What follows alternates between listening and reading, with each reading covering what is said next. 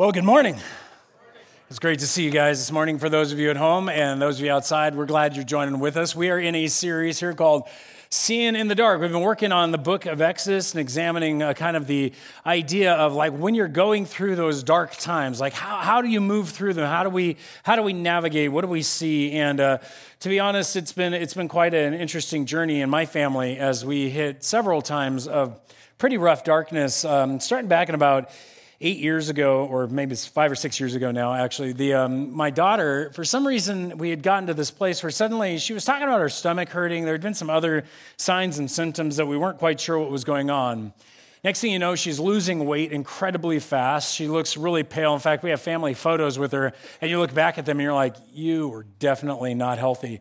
And in almost like an emergency rush, my wife took her off into the hospital, started having her go through some various testing and examination. In the end, what we discovered and found out was they said, your daughter has Crohn's. Now, she was only 12 at the time, and that's pretty rare for a 12-year-old to wind up with Crohn's. And we're like, what in the world do you do with Crohn's? Like we'd heard of it a little bit, but not really understood what it was as an autoimmune disease for your intestines and your whole tract. She had lesions or actually ulcers running from the lower all the way to the upper. The whole thing was just open like a gaping wound. And so immediately, my wife and I do what I think a lot of parents do. You know, we jumped on the internet and started researching. Like, well, how are we going to stop this thing? What are we going to do? We're going to defeat it. Let's do this, because we wanted to be certain. We knew, and I'm always that kind of weirdo that's like, I've watched Lorenzo's Oil before, and I'm going to be that dad who figures it out. If you ever seen the movie, the dad figures out the solution to heal his kid,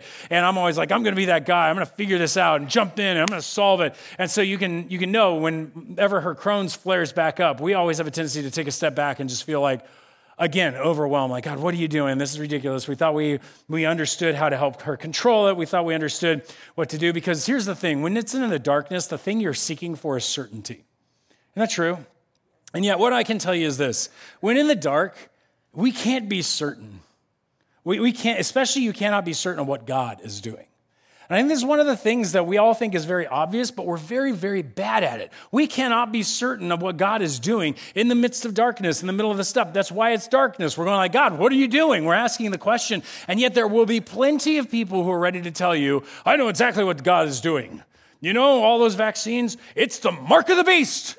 It's the end of the world. You know what this is? This is the end of everything that, they're ready with it. There are pastors who are doing this. I mean, right now, if you've ever struggled with infertility, you know that there are people ready immediately with 7 different ways to help you not be infertile anymore. Hey, here, get a bottle of wine, go home, relax. That's what worked for us. That's what the doctor did. And we've met people constantly who go through diseases, and they'll come to churches and they'll go like, are you just going to tell me to have faith? Because every time I get sick, somebody tells me it's because I don't have enough faith. Or somebody tells me it's because I'm just not, I'm not following God well enough. We get these certain answers even in our culture. I mean, you talk to single people, they all have a story of how everybody can tell them exactly why they're single and what they need to do to get unsingle and, just get married. That's usually the solution everybody offers them. We're so certain in the dark times, and we understand that we can't be. Our culture likes to be certain. I mean, they tell us that because of global warming, we're all going to die in 9 years. That if we don't actually deal with this legislation and get it through, everybody's going to die. If you're got to be sure there's an economic crisis around the corner, so buy my gold. There's all this kind of stuff that is out there that's so certain in the dark times, because one thing comes with certainty: control. If you can be certain, then you have something you can do. When I was certain, I knew it was what I needed to do for my daughter. Man, I had control. And when I have control, for some reason, I feel better. Is this not us?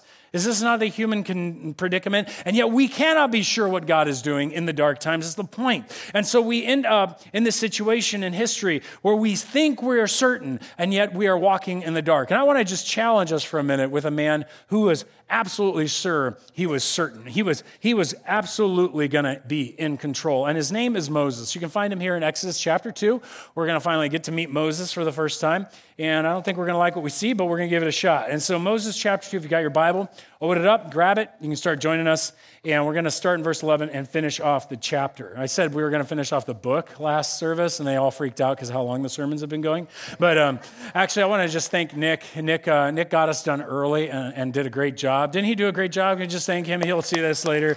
And I was excited. In fact, encourage him to have kids because his dad jokes rock. So he needs some kids to practice those suckers on. So Exodus 2, we are here. Moses has just been plucked from the water. He's just been named. He's being raised by Pharaoh's daughter, and his mother is his wet nurse. So he's getting both the Egyptian world and the Hebrew world filtering into his life. And so here is Moses growing up in view of everyone. I mean, can you imagine the conundrum, the puzzle that Moses is? I mean, you're an Egyptian slave, which means you're a Hebrew. You are a Hebrew working your tail off under the heat of the sun, building bricks, doing everything you can to keep your life alive. And there's this little Hebrew boy playing around in the palace. Well, who's that kid? Oh, that's Moses. Who's Moses? Oh, he got pulled out of the water. He's like, he gets everything. Man, Moses got the best toys. Moses has his own chariot. It's ridiculous.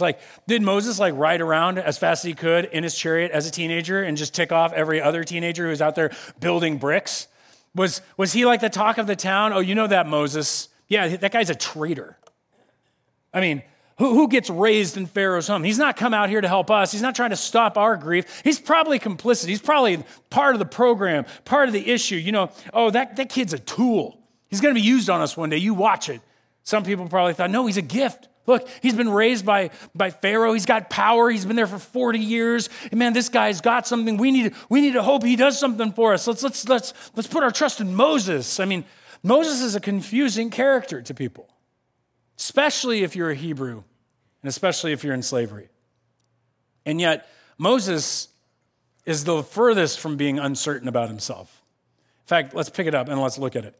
Moses is actually writing this, and he's talking about this time. And he says, one day, when Moses had grown up, he went out to his people and looked on their burdens. And he saw an Egyptian beating a Hebrew, one of his people. He looked this way and that, and seeing no one, he struck down the Egyptian and hid him in the sand. When he went out the next day, behold, two Hebrews were struggling together. And he said to the man in the wrong, why do you strike your companion? He said, who made you prince and judge over us? Do you mean to kill me as you killed the Egyptian? Then Moses was afraid and thought, surely this thing has been known. And when Pharaoh heard of it, he sought to kill Moses. Now, what I find interesting here is that Moses is the only one certain about himself. And I get this from the beginning here. When you look back at the verse, you see up here, it says, one day when Moses had grown up, and this word grown up can actually be translated, not just grown up. He's already grown up once earlier. This can mean he became great. Now, he's 40. Obviously, he's grown up.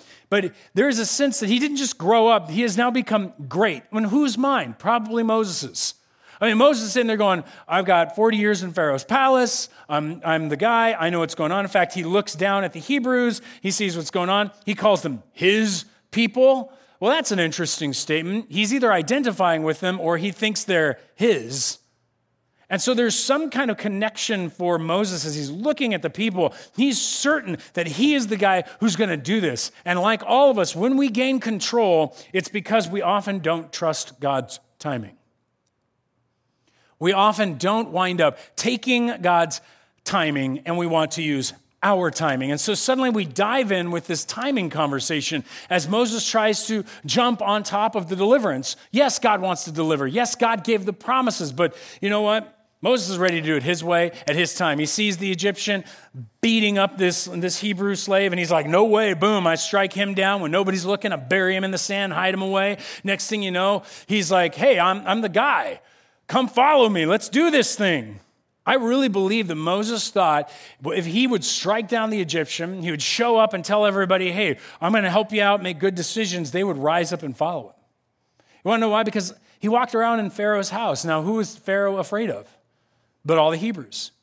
All they probably ever heard was, oh man, we better keep those Hebrews in line because they're going to rise up against us. They're going to fight. And Moses is going, yeah, man. Yeah, they're going to rise up. I'm going to be their leader. They're going to be against you. We're going to take them over militarily. We're going to win. This is going to be awesome. In my timing, here we go. Starting it today. That's not what we find. In fact, we mess up constantly when we try to take things into our own timing. Isn't that true? Like when I don't trust God and I want it my own timing and I'm hitting a financial skid, I'm real fast. I don't go run to God in prayer. I whip out the old good credit card. Boom, I've got control of this. Just take a line of credit. I'll just do a little bit more here. And we as Americans have been taught, you can take care of your own problems if you got enough money. There are people, some of you who have run into really bad difficulty with your spouse.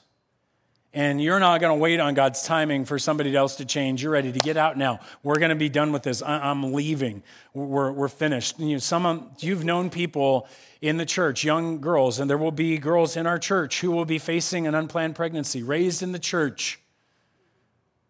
They've had sex, now they're pregnant, and they're going to be freaking out, going like, what do I do? What do I do? My parents are going to be angry. My youth group's going to shun me.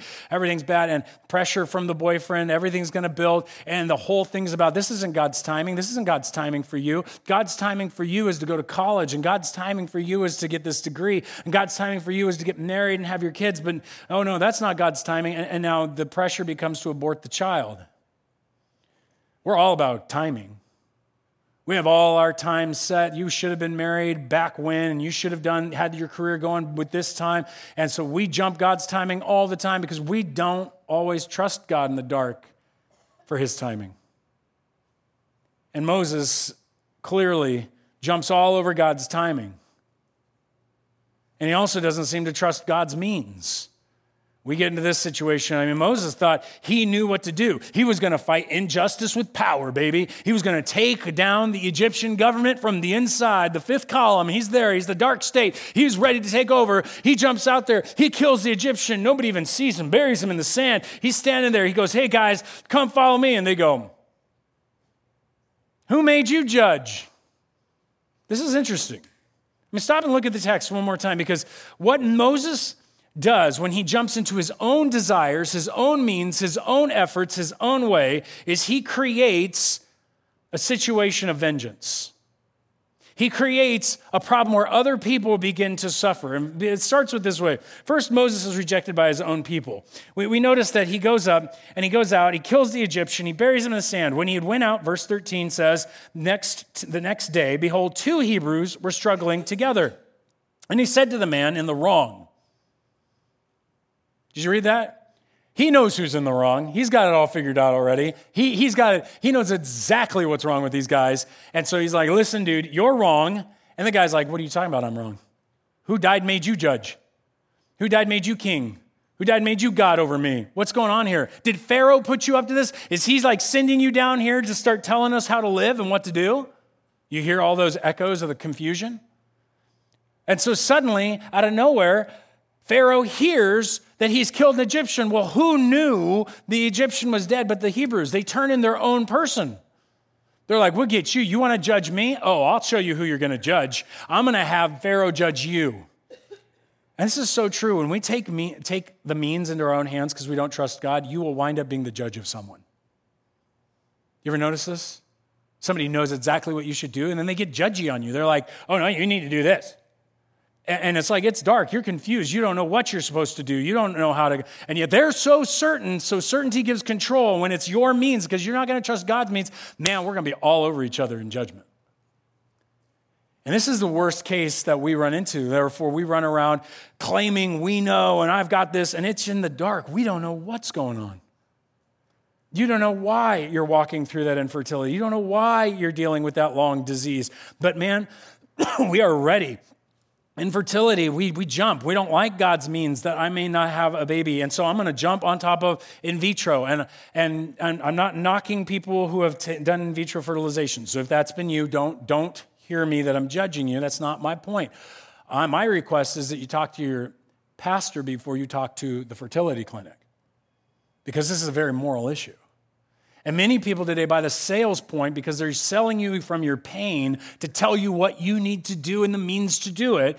And we run off. And to be quite honest, more people produce more babies than they need in vitro. And we have entire catalogs of children frozen in embryonic states across the United States and the world, destined either to be thrown away Little images of God, because we want to stop and say, God, what is it you've called me for? Now, another insidious danger in this is that I want you to hear me, that the reason you stop and you talk to a pastor quickly is because our job is to help kind of guide and lead you through the ethical dilemmas and to also help shoo away the lies. And I'll give you the biggest lie that exists out there right now. You have a right to a child. Excuse me? Yeah, we have a right to have children. No. Children are a blessing. But the second you turn a child into a right, they turn into a commodity that you buy or you sell, that you get to determine whether or not you should have. And when we turn humans into commodities, we end up in a dangerous, dangerous place. And so there's lots of statistics that are coming out as we've begun this journey that we are beginning to view children more about us than about them. More about what I get as the adult than what a child is going to suffer through because I want my wants. And there's plenty of this stuff, but this is just the means. What happened when Moses stands up and starts arguing is the Egyptian Pharaoh hears about it, and what happens to the people? They suffer because he thought he could do it in his means, in his timing, and that causes suffering. Now, the switch also happens when suddenly he starts a vengeance cycle. You see, when he takes in the means of justice into his hands, Moses suddenly causes himself a problem. Notice he steps out, and this is very clear in the Hebrew text, but I'll try to paint it for you. Go back to verse 11 with me. It says, on the day when Moses had grown up, he went out to his people and looked on their burdens. And he saw an Egyptian beating a Hebrew. And this word means to beat down, where he's literally beating him into the sand. So he's beating a Hebrew, one of his own people. He looked this way, and then he looked that, making sure the coast is clear. And seeing no one, he beat down. Same word. He beat down the Egyptian and hit him in the sand. This is called vengeance. This was injustice. This is vengeance. So he takes justice into his own hands, creates it into vengeance, beats down the Egyptian as the Egyptian was beating down the Hebrew. Now what happens? Well, Pharaoh hears you killed an Egyptian. I'm going to kill you. We've escalated the violence. And this is what happens. We grab hold and we escalate violence, so violence occurs on other people. Violence begins to spread out to others that we don't want it to. And in a case of diseases, we have people who are being told, and I'm just being honest, you are the generation that's going to deal with this. You are going to grow up, you are going to get a cancer or some kind of disease, an autoimmune or something, and you're going to be old and you're going to be requested to kill yourself. Why would you want to suffer anyway? Why keep going through that cancer? You're going to die. You are the generation that is going to be the offer to you every single time you go through something horrific. And you have to be ready. Because right now it seems so silly until you're in the pain and you think you're worthless because nobody calls.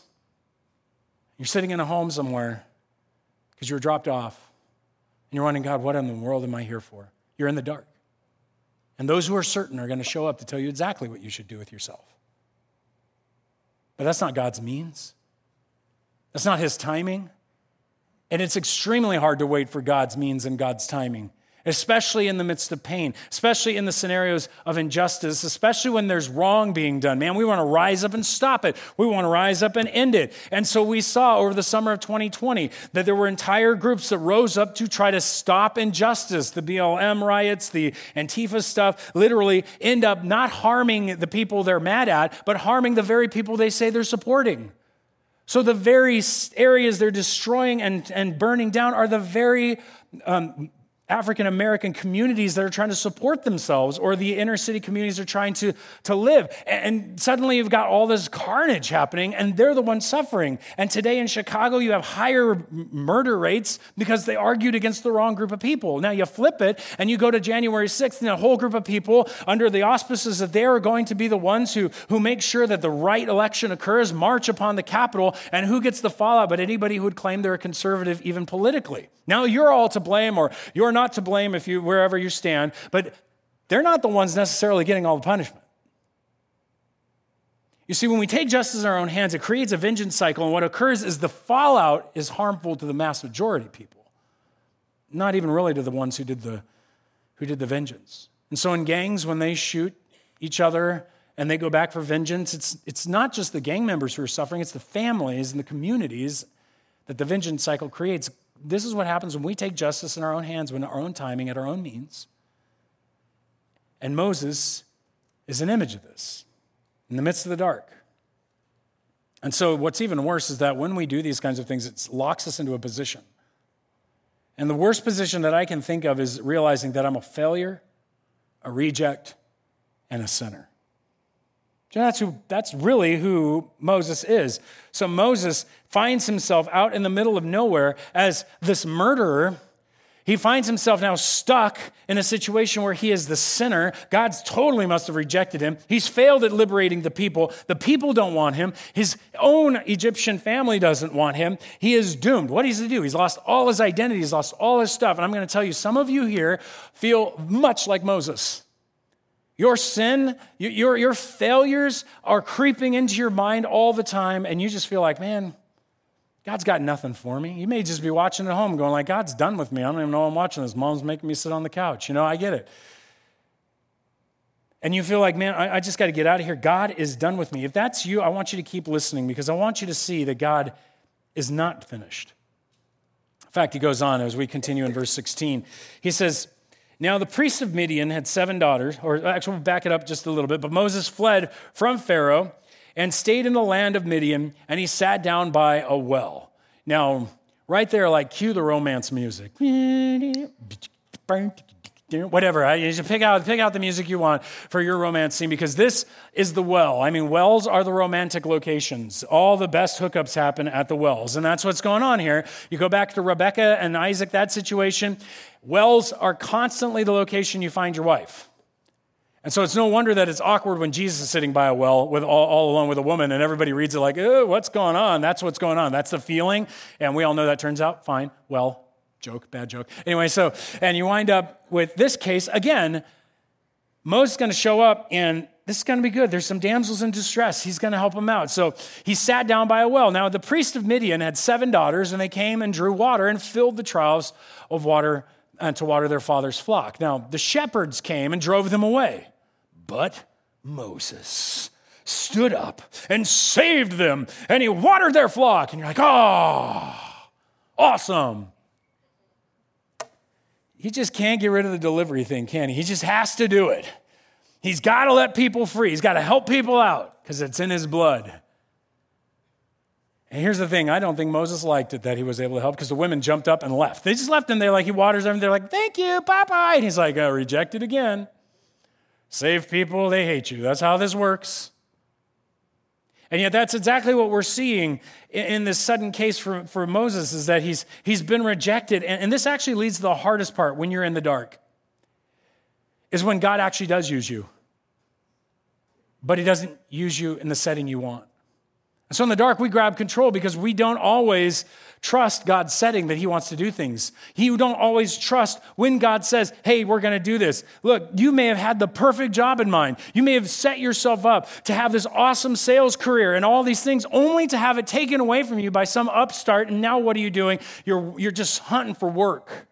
God, I thought you wanted me to do something over here. I thought you wanted me to take this somewhere. Some of you actually dreamed as young people that you were going to be ministers. And some of you stepped into it and you got destroyed and burned out. And now you're selling cars. You're doing something else. And you're going, God, this isn't where I wanted to lead. I wanted to teach and train people. This is not what I wanted to do. And yet you're bringing people to Jesus. And every time you're kind of like, oh, that's great. But this is where I wanted to do it. Setting's so hard. It is so hard. Some of you have longed for children only to raise other people's kids. And you look at it like, I hate this. But God has given you this blessing and this opportunity to care and to love. It's the hardest part to swallow oftentimes is that God can use you. It's just not the setting you want. And that's the dark times. And you want to take control of it. You'll grab it. You'll make it. You'll try to make things happen. But again, Moses just kind of flops into it. He's like, I'm done. They're going to reject me. They're going to leave. Obviously, God's done with me, but he's not. We continue. When they came home to their father Reuel, so the women leave him at the well, rejected. So how and he goes, well, how is it that you've come home so soon today? They said, well, an Egyptian delivered us out of the hands of the shepherds. Notice who he's identified as. He's not even identified as a Hebrew. Now he's an Egyptian. This is just a mess for poor old Moses. And he's just like, an Egyptian delivered us out of the hands of the shepherds and even drew water for us and watered the flock. And he said to his daughters, then where is he? Why you left the man? Why'd you leave him? Call him that he may eat bread. Moses was content to dwell with the man. And the man gave Moses his daughter Zipporah, and she gave birth to a son. And he named him Gershom. And he said, I'm a sojourner in a foreign land. That's why I named him Gershom. The word Gershom, the word sojourner is Ger. Wouldn't that be nice? Hey, hi, Ger. How are you? He's like, this is my son Gershom. I'm so miserable. I don't live with my own family. I named my son after my misery. I mean, Moses is just stuck in his misery. But let me take you, maybe you're stuck in some sin. Maybe you're stuck in some misery. Maybe you think God's not going to help you. And like I said, you're watching this because mom's making you were brought to church today. Can I talk to you for a minute?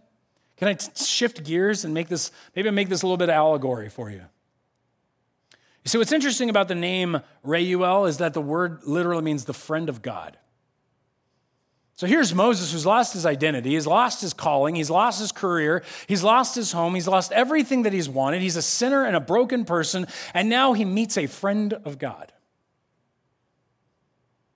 Maybe that's why you're here. You walked in here broken. You walked in here, you've tried all the identities out you could possibly think of. Nothing's given you any help. It feels miserable. You don't know if God even wants to use you anymore. You don't even know if there is a God, but you showed up at church.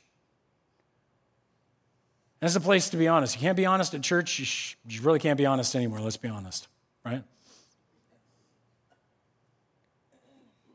And what you're sitting amongst is a people called the friends of God. Do you know that's what Jesus said? He says, when you love me, I call you my friends. And maybe you're here today with a friend of God. You're here today meeting friends of God. And sometimes we're not the nicest people. I get that, but friends aren't always nice. But we're glad you're here. We're glad that you're even looking. Because we want to introduce you. We would love for you to be part of the family. Just as Reuel brings them in, Jesus has given us his kingdom. He's given us his family and said, go out there, bring everybody into the family that you can. And God's not done with you. God just wants to bring you into the family. God's not finished with you. He wants to introduce you to Jesus. Now, who is Jesus? He's the one who on the cross not only bore our sin, he bore our rebellion, our rejection, all of our mess and shame so that we might have an access to God. He rises from the dead to become the ruler and reigner over all evil and sin, and he's conquered it now completely. And he says, now that I'm ruling and I'm reigning, here's what I'm going to do. I'm not here to judge you. I'm here to send people out. Come, send out the friends of God. Now come on in.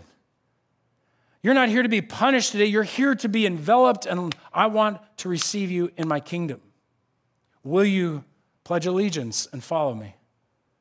Will you line up with me because I'm here to lead you? I'm here to care for you. I'm here to make you part of my family. Do you hear this? An old identity is gone. A new one has come. It's called Christian. It's one in which you're able to follow Jesus in allegiance to his way and his actions and his love. And yeah, maybe you think Christians don't do a good job. You could be the better Christian. Follow Jesus because he's offering you the chance.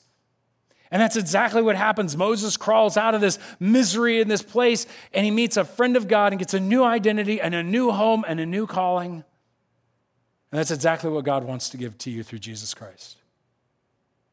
And I invite you to have and to receive that, to come into the kingdom today, to be a part, pledge allegiance to Jesus the King, and be a part of what he's doing on this earth for the transformation of lives and others. Be a part of that. Come on. Because the rest of it won't work. The rest of the sermon is really not going to help. Because otherwise, I'll let you just stay. You can remain right where you're at, and you can struggle in your sin and in the sense of feeling miserable and useless. But hey, when you finally come to Christ, we become like the Israelites. Now, Moses is writing this, and so he's going to say, look, don't look at me. I want you to look at the next group of people that's found in verse 23. Moses is there miserable and whining that he's a sojourner in a foreign land. But now we end up with another group. It's the Israelites that he talks about in verse 23. Take a look there with me. And what we see in verse 23 is these people are ready to trust God in a different way. See, when in the dark, they trust God through surrender. They don't take control. And so we read right here, during those many days, the king of Egypt died, and the people of Israel groaned because of their slavery and cried out for help. Their cry for rescue came up. A rescue from slavery came up to God. And God heard their groaning. And God remembered his covenant with Abraham and Isaac and with Jacob. And God saw the people of Israel, and God knew. This is an incredible ending. In a contrast to a man who's doing it in his own way, to a people who know they can't. And so what do? They have a God that they know will hear them. They have a God that they know will remember them. They have a God who they know will see them. They have a God who they know knows. And so when we are in this scenario, I want to call us to be a people who surrender, not take control. If you're in the dark, the way of trust is to surrender. And that starts with realizing God hears, to pray. We trust God hears, so we pray. You realize God hears you? And it doesn't feel like it all the time. Maybe you're praying, you feel like it's bouncing off the ceiling or off the walls. You're like, God, are you even listening to me? And that's because we don't want to pray for the immediate answers. We want to pray for the ultimate answers. And then sometimes the ultimate shows up in the immediate. Let me give you a couple examples of what's happened in my life when it comes to the cry. See, these guys are shouting out, God, help! When you're in the dark, you know that cry. When you have a loved one who's dying, when you're infertile, when you want to get married and it's not happening, and when you're going through the wrestling match in the dark, all your heart does is groan, help! Amen? And so you pray. So a couple of years after my daughter is going through her second round of horrible situations that Crohn's brings upon her, I'm out prayer walking, just going, God, help! I don't know what to do. I surrender, I quit. I've tried everything I've looked, and for some weird reason, he says, we'll go look one more time. Get on the internet, I pull up a PubMed kind of study, and it's this weird thing, just been posted 2 weeks earlier. Never seen it before, looked at all kinds of stuff, and it was on a diet, and it was just this strange diet that had shown that when done over a certain series of days, actually starts to connect the pluripotent stem cells in the gut lining and basically regenerate the gut lining. And it's shown to be helpful for Crohn's. And we're like, what in the world? Never seen this before. Send it away to a couple of people who know medical stuff a little better than me, and they're like, yeah, this is legit. This is a legit study. And we're like, sweet. So put my daughter on it, and we all kind of go through it together. And the last time she had a check, there are no ulcers but one sitting in there. Without the medication, this was dealt with. In fact, the medication seems to do worse for her than this diet. And we're just like, oh my gosh, this is incredible. Now, that doesn't mean it's not over, but it has radically transformed how my daughter feels and what she's been able to do. And it was an answer to prayer. I'm not here to tell you God's always going to answer your prayers like that. Because I can still remember sitting in this building begging God that he would heal my mom of a cancer that was healable while she's sitting in the City of Hope, and that week she died. See, what I was praying for were ultimate things that God can sometimes bring into the immediate. I knew God could say no, but I wasn't going to stop following him. I knew he still heard me. I may not understand why I'm going through the dark. I may not understand why I'm going through these things, but I know he hears. And so I ask for the ultimate things and not necessarily the immediate. And when he answers, I praise him for answering the immediate things. Amen? But at least keep praying. There were people who lived in slavery for 100+ years, and they kept praying. They kept asking. They kept begging God because they knew that he heard, even though he may not have answered. Don't quit asking. Don't quit seeking your Lord. Even though you may feel like, it is not answering me. His timing is not always our timing. We don't always understand these things, but we stay faithful. We stay in allegiance to him, and we pray because we know he hears. Second, I want to tell you we trust God remembers, and so we wait with hope. It says he remembers. That's a weird statement. Doesn't God know everything? Why does he need to remember something? And yet if you'll do a little quick study of the word remember, you're going to find that often remember means that God brings it to his forefront of his mind, in a sense, because he's ready to act. So what God remembers here, he says, I remember the covenant with Isaac and Jacob, with Abraham, Isaac, and Jacob. I've got this covenant. I'm ready to act. I'm going to give you that kingdom. I'm going to give you I'm going to make you a nation. I'm ready to act. I remember. You know, God gave you a covenant. He gave you a sacred promise in Jesus Christ. He remembers that he is going to restore you. He's going to transform you. He's going to give you. He knows this, and it's ours, and so we wait with hope. His promise is still good. We wait with hope. And the hope is hard, but notice how Paul puts it. He says, not only, Paul didn't put it anywhere. That's all gone. So I'll read it from my notes. Not only the creation, but we ourselves who have first fruits of the Spirit groan inwardly as we wait eagerly for the adoptions as sons. So he says, first of all, we're groaning. It's not easy. It hurts. And in that groaning, as we wait patiently, we end up with this waiting attitude. And he says this, for in this hope we are saved. Now hope that is seen is not hope. For who hopes for what he sees? You can't see this, but you can hope for it. Once we see it, we don't hope for it anymore, right? That's my hope. Hi, mouse. And what I want you guys to do is realize that you don't hope for your Christmas presents after you've opened them. You hope before they come. Guys, we've all ordered a whole bunch of stuff that's sitting out in the Pacific Ocean right now on ocean liners, right? Okay? That doesn't mean I lose hope. It's coming. Just not in the timing I want. And our hope does not reside on an ocean liner out in the middle of the Pacific. Our hope resides in the lap of the God who conquered all of death, all of disease, and all of pain, and he still stands there victorious. He is the one that we hope in, and we wait with patience. Because this is the promise Peter says, according to his promise, we're waiting a new heavens and a new earth in which righteousness dwells. That's why when I say pray, here's one of the prayers all of us need to memorize. It's a simple Aramaic word. It said Maranatha. Anybody know that word? Everybody know Maranatha? Say it with me. Maranatha. At home, say it with me. Maranatha. Outside. Maranatha. Now, listen. It means, Lord, come quickly. Come soon. Come now. Maranatha. I want you to think about that for a minute.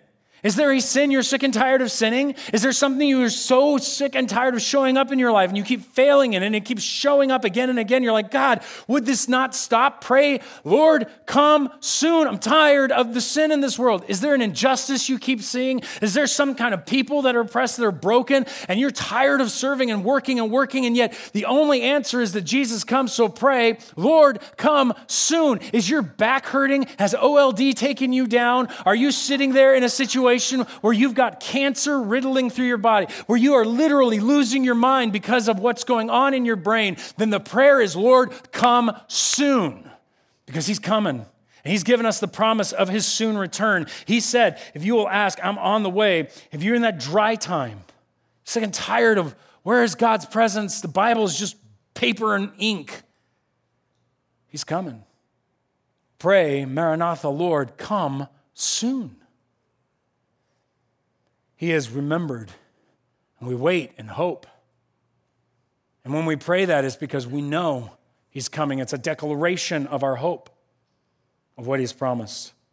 See, when we trust God, we trust he sees. We trust he sees our difficulty. He sees what you're going through. He is not ignorant of your sufferings and your struggles. He is not ignorant of the difficulty in your parenting. He is not ignorant of the struggle in your marriage. He is not ignorant of your singleness. He is not ignorant of your same-sex attraction. He is not ignorant of your sexual proclivities. He is not ignorant of any of the struggles that you have at work with that guy, or the desires to simply slip away and go purchase something in the middle of the night because it'll make you feel better. He's not ignorant of your eating problems. He's not ignorant of any of it. He is very much aware.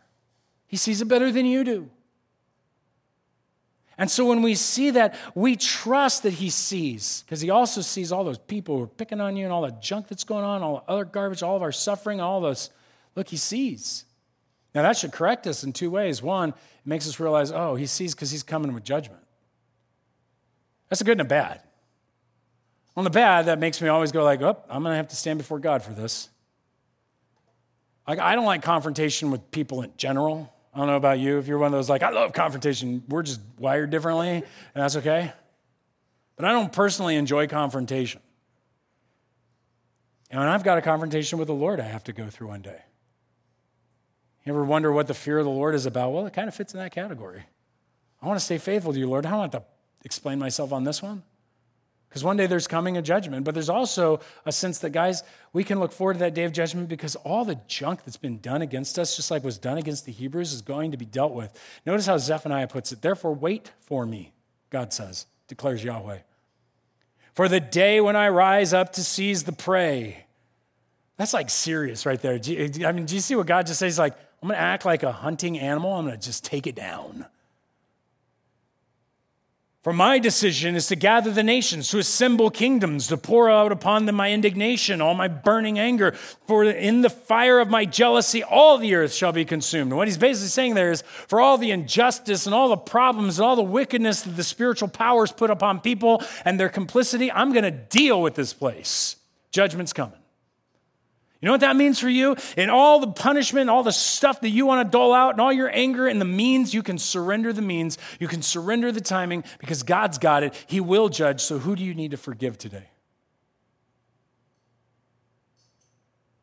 Who do you need to be a bit more patient with today?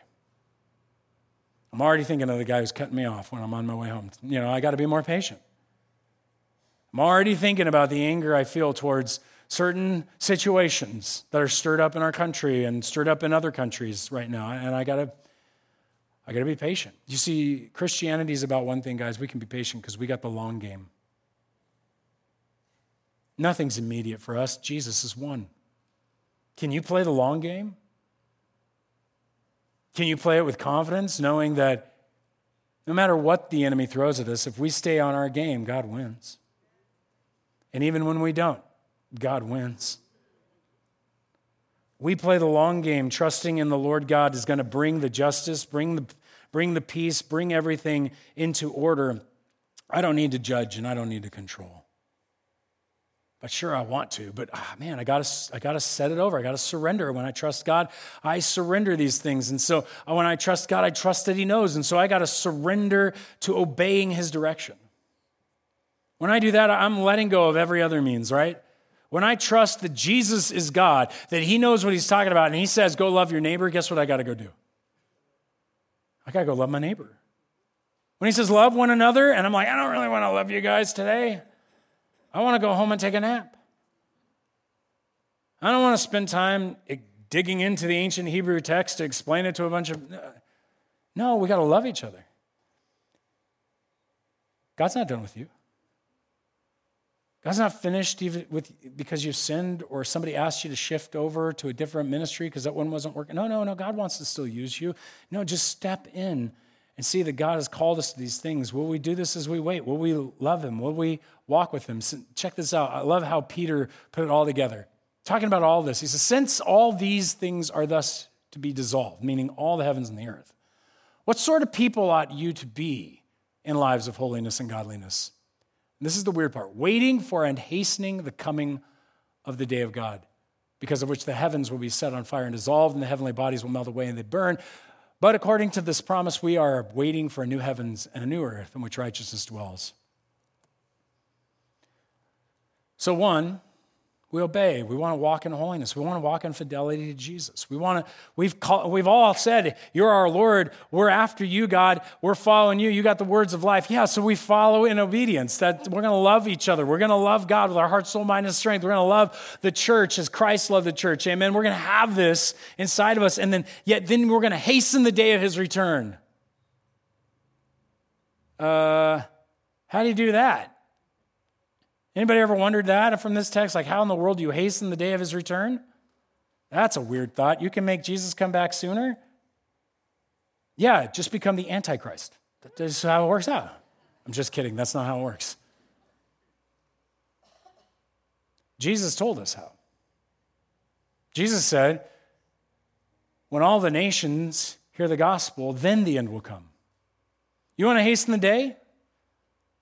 Share the faith. You want to hasten the day? Love Christ, live for Christ, share Christ, get out there and bring the gospel of Jesus. Invite everybody in to His kingdom, everybody into His family. Invite them all. And as we do that in every nation, we bring everybody in. Yeah, that hastens the day. It gets it closer and closer because when that gospel hits every nation, boom, then the end comes. That's our process. The enemy doesn't want you to do that. They don't want you to hasten the day at all. They want to keep going as long as they can. But guys, we get to do this while we wait with hope and we obey his direction. Go into all the nations, baptize, teach them to obey all that I commanded you. I'm with you. I'm with you. The biggest thing that I'm just really winding all this up to is this idea that there is something in all of our lives as we're going through this dark. And your dark is a various darkness. Some of you guys have an immediate situation. Others of you, it's kind of more of a general situation. But the bottom line is all of us are trying in some ways where we're confident, we're sure, we're trying to control. And I can't tell you what that is, but I'm going to invite you to do something with me. And here as we close out, I'm just going to ask you to surrender. I don't know why you need to surrender, but God does. So I'm going to ask you to do me a favor. If you bow your head and shut your eyes and just put your hands out. I do believe God speaks to us. What I want you to do is just say, God, is there something that you need me to surrender? Is there something in the timing I need to surrender? Is there some means that I've taken control of that you're asking me to surrender? Is there a setting that I don't like that you're asking me to surrender?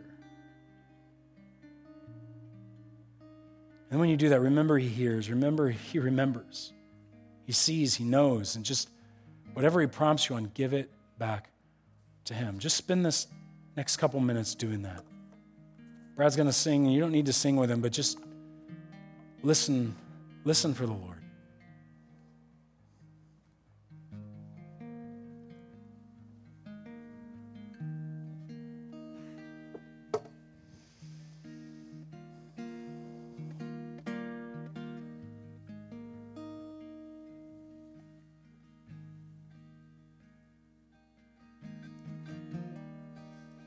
Giving you my heart and all it is within.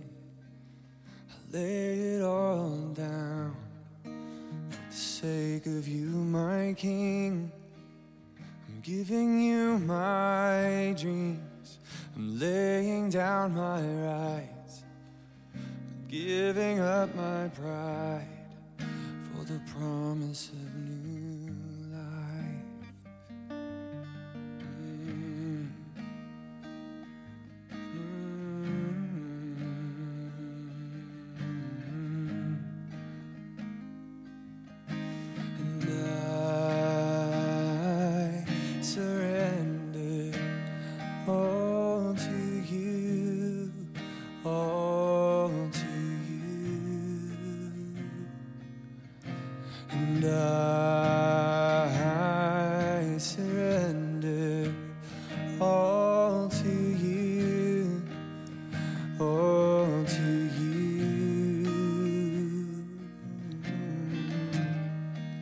I'm singing you this song. I'm waiting at the cross, and all the world holds dear. I count it all as loss for the sake of knowing you, the glory of your name, to know the lasting joy, even sharing in your pain. Yeah.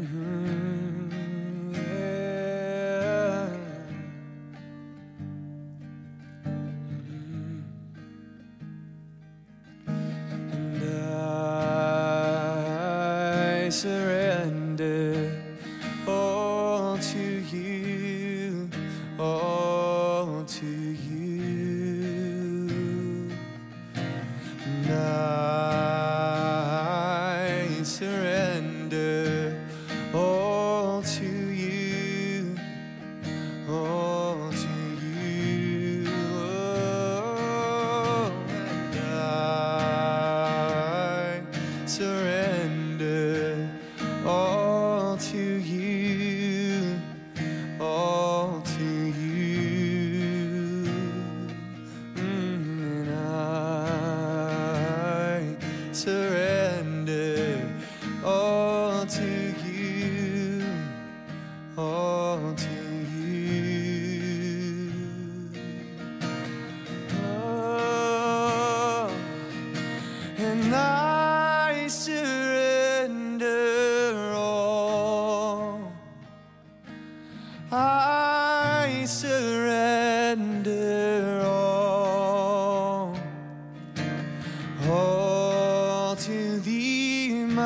my blessed Savior, I surrender all.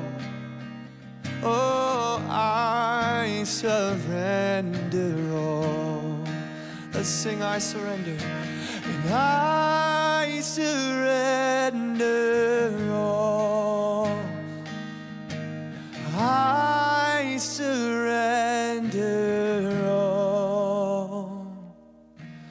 All to thee, my blessed Savior, I surrender all.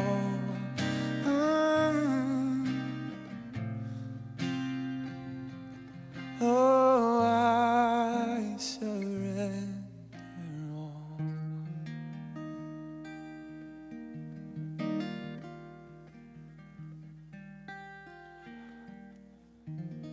Can we just let this happen for a little longer, right? Was that amazing? Thanks, Brad. You know, sometimes it's important to end the service in a down note, in a note of surrender, in a note of forgiveness, in a note of honoring our Lord. And I just want to thank you guys today for hanging around and maybe tasting a little bit of what it's like, what it's going to be like in heaven when we surrender everything to Christ. He's just going to come to us. He's going to say, well done. I do have a couple of quick things for you, and I'd really love to pray over you. Just quickly, we have an outreach coming up at the end of the month. It's called the Fall Festival. We usually have around 2,000 people here, and we're looking for people to hang out with a car, to say hi and pass out some candy. So if you haven't signed up, there's a car out there. You can see it out there in the front there. You can sign up. We'd really appreciate you to do that. And secondly is, you notice it says love, live, and share. Isn't that what we're all about as Christians? To love Christ, to live for Christ, and to share Christ. Well, one of our Keystone classes is coming up. It's the Live class. It's coming up in a couple of weeks. So if you want to sign up for that, just experience some of that, how we should be living for Christ. So we just want you to do that. Look on the app. You can look online and do that. Other than that, let's bow our heads and let's pray. Lord, you are so good. And we do want to surrender our hearts and our lives to you, Lord, because you already won it on the cross. You already took care of our shame, of our sin, of everything that could ever happen to us. And I love how it's past, present, and future. You've forgiven us for everything, no matter what we do. So we want to surrender our hearts to you. We want to surrender our lives to you because you've done it for us. You've won it all.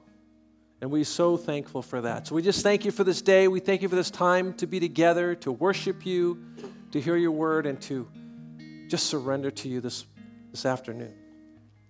May you bless us. May you protect us. May you watch over us. And may you deserve all of it. And we give you back all the glory. And we ask this in Jesus' name. Amen. God bless you all, and see you next week. Bye, everyone. Take care.